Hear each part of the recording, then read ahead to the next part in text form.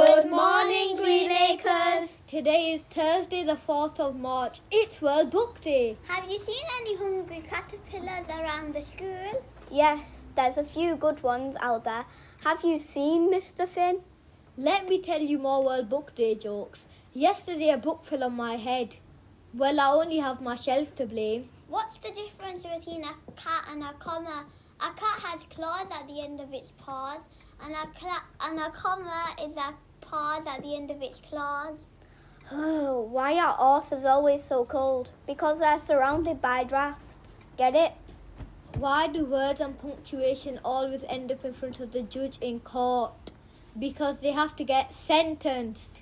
We'd love for you to share your book, Nook. And see your reading recommendation videos. Yes, some authors have already replied to some children's videos on Twitter. Have a look. Have a great day, everyone, and remember, respect, responsibility, and really good manners.